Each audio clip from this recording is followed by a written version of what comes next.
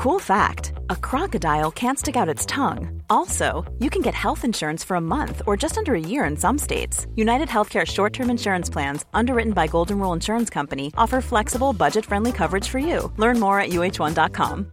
Quality sleep is essential. That's why the Sleep Number Smart Bed is designed for your ever-evolving sleep needs. Need a bed that's firmer or softer on either side? Helps you sleep at a comfortable temperature? Sleep Number Smart Beds let you individualize your comfort, so you sleep better together. J.D. Power ranks Sleep Number number 1 in customer satisfaction with mattresses purchased in-store. And now, save 40% on the Sleep Number Limited Edition Smart Bed for a limited time. For J.D. Power 2023 award information, visit jdpower.com/awards. Only at Sleep Number stores or sleepnumber.com.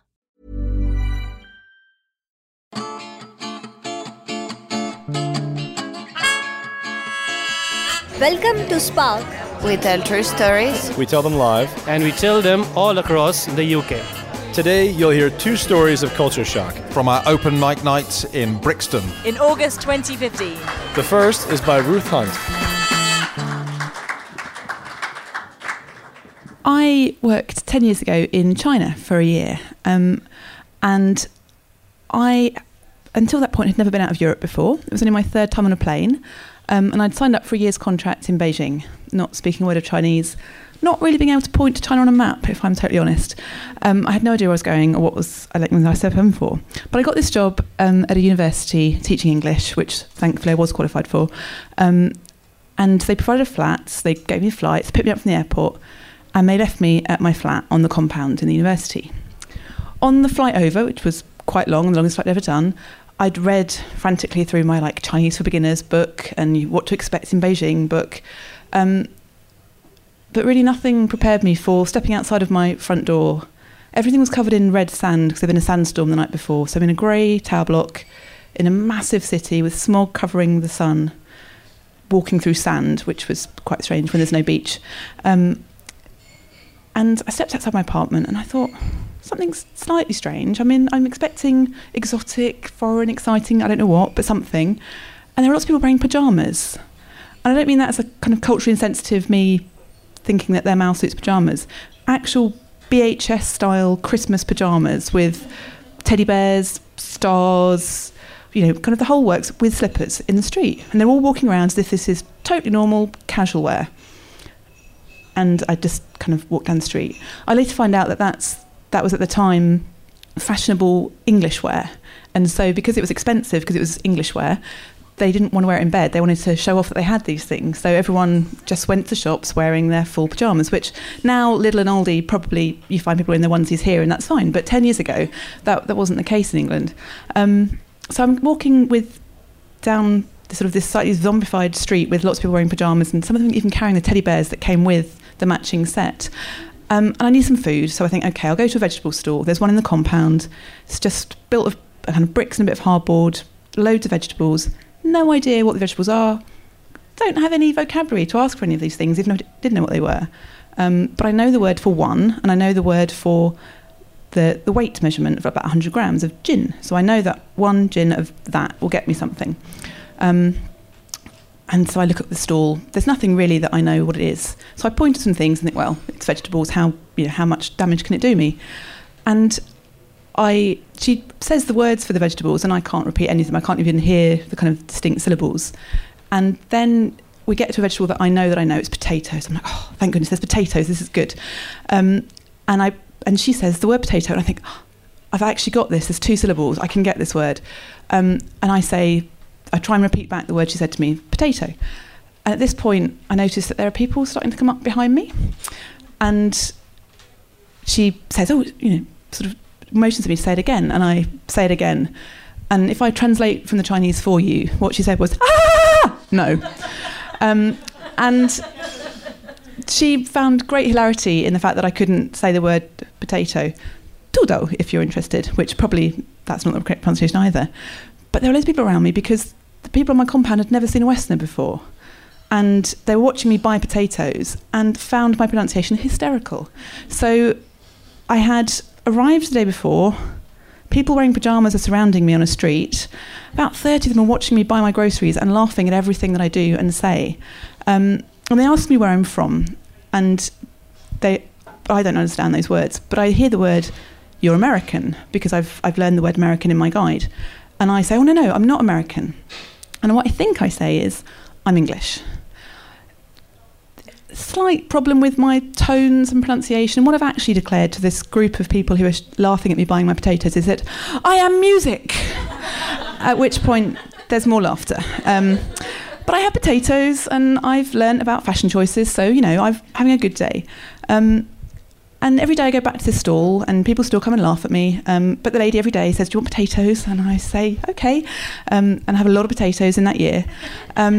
About 6 months into my year stint, I go to the stall, and there's a bulldozer, and there's some rubble next door, and they're doing the clearances for the Olympics, and they're just clearing all of the slums and all of the vegetable sellers who are there illegally, who don't have permits, who don't have residence permits, so they're just basically illegals from the countryside who can be sent back to wherever. And they're demolishing my potato stall. And I just give all the money I have in my purse to this lady because I know she has no permit, she's not entitled to be there, she could be put in prison, she's just got to go. So I give her, whatever I have in my wallet, which is probably about £20, which to me was, not too much, but for her about a week and a half's wages. And I thought, that's all I can do. And then she just goes. And because I can't really speak Chinese and I can't write Chinese, I don't know where she goes or what she does. About a month later, I'm getting on a bus, and I hear this shout through the crowd, "Music, potato, music, potato." And she's in one of the stalls as I'm getting on the bus, and she's in one of the mobile phone stalls, and she's obviously got a new business. She's now a mobile phone seller rather than a potato seller. But I'm just really grateful for potatoes, because potatoes helped me to get into Chinese life. That was Ruth Hunt. Our second story this week is by Roisin Murphy. So I'm Irish, and I've been living in the UK for about 6 years or so now. And kind of on a similar theme to, I think, what other people, expats, have said about being in London, is about being here and then going back home and kind of experiencing something that shocks you for the first time. You feel like you're very from that country, and then you go back and you realise you kind of have never experienced that before. So a couple of years ago, I was working with the lovely Nicole, and my grandmother got very sick, and she was very old. She was in her 90s at this stage, as my dad's mum. And for me, I don't find death very upsetting for old people, because they've lived their life, and they've usually lived a very long one, and it's been very wholesome. And I kind of feel like, well, a lot of them, I feel, know when it's come to be their time.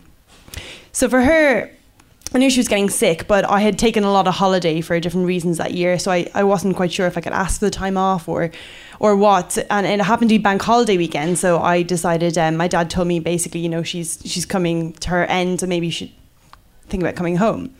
So I decided that my holiday Monday, I would go home for just one day. I would go over in the morning, come back in the evening. So I left that morning, and I reached Cork, and my dad's family is very traditionally Irish, more so than I was brought up at all. But they live, like on a hill in the countryside. It's very religious, much to my dad's dismay. And she was being cared for at home by my aunt and uncle. So I went to the house, and I'd never seen anything like it before. I'd never had a person close to me die before. So she's literally sitting in a bed, the smallest, tiniest thing I'd ever seen. And not able to breathe properly. I didn't know if you've experienced it before, but it's very unusual to see somebody that close to death. And then I was there, and everyone was quite upset, but they were silent. She was old, so people were very respectful. And I think a lot of people, Irish people, have been around death a lot, because people are not afraid to kind of just face it. So then I said my goodbyes, and I went to my aunt and uncle's house, basically waiting for my flight to go home that evening. And then I think within about 2 hours of getting to my aunt and uncle's house, they got the phone call saying she'd passed away. So within this 12-hour period that I happened to be in Ireland, she passed away. So I went back to my aunt and uncle's house, and everybody was much more upset, even though everyone had already come to terms with it. So I came to the house, and it was that thing of people turn around to you and they say to you, she just knew. And then you kind of feel, did I kill her off? So she saw me, and then because she knew, then she passed away. But we were all very upset, and we were all told basically, now this is when you go into the room. So then you're going to the room of the person who has literally just died. And I had being an Irish family, even though we're very upfront with the death and things, and we're not English, we're still we don't talk about we don't talk about emotions very much. But you're in a room full of people who are very close to you, all bawling their eyes out, very expressive emotionally. And the first thing that strikes me is I look at my grandmother, and the most hilarious sight, which sounds terrible to say, but in order to keep her jaw together, they'd put like a toilet roll, just like a roll of toilet paper under her chin. And it was just you wouldn't laugh, but it was just one of these bizarre experiences. You can't laugh. It's very not appropriate. So just there, standing around this old woman with the toilet paper tied around her head, and everyone is there very upset, and they just start saying the Hail Mary. And this is a thing you do. I'm not religious at all, but my family are.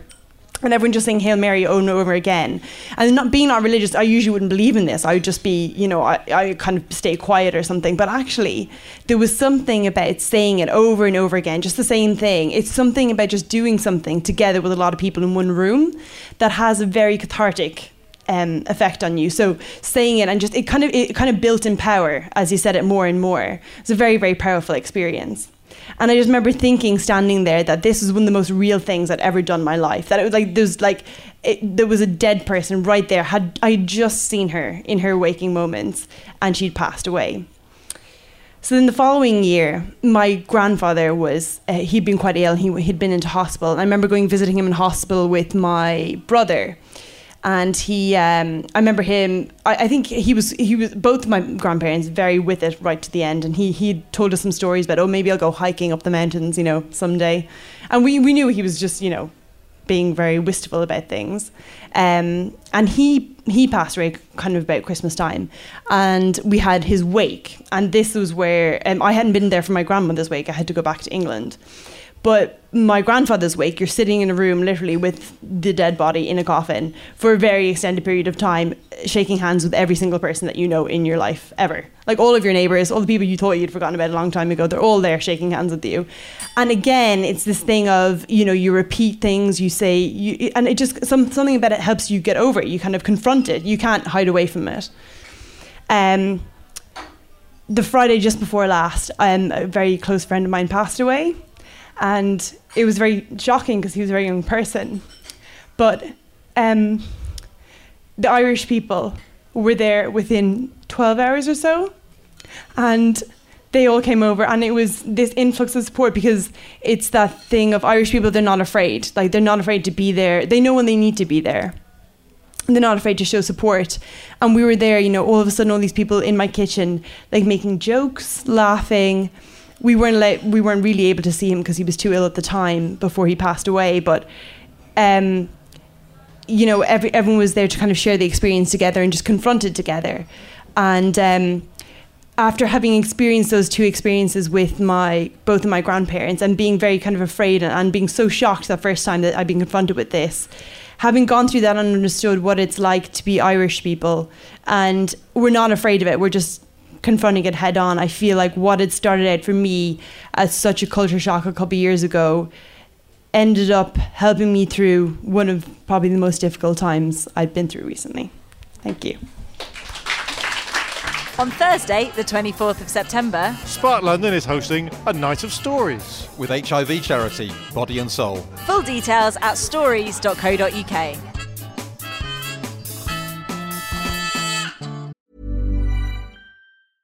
Even when we're on a budget, we still deserve nice things.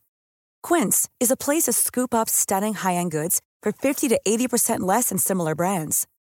They have buttery soft cashmere sweaters starting at $50, luxurious Italian leather bags, and so much more. Plus, Quince only works with factories that use safe, ethical, and responsible manufacturing. Get the high-end goods you'll love without the high price tag with Quince. Go to quince.com/style for free shipping and 365-day returns. A lot can happen in 3 years, like a chatbot may be your new best friend. But what won't change? Needing health insurance. United Healthcare Tri-Term Medical Plans, underwritten by Golden Rule Insurance Company, offer flexible, budget-friendly coverage that lasts nearly 3 years in some states. Learn more at uh1.com.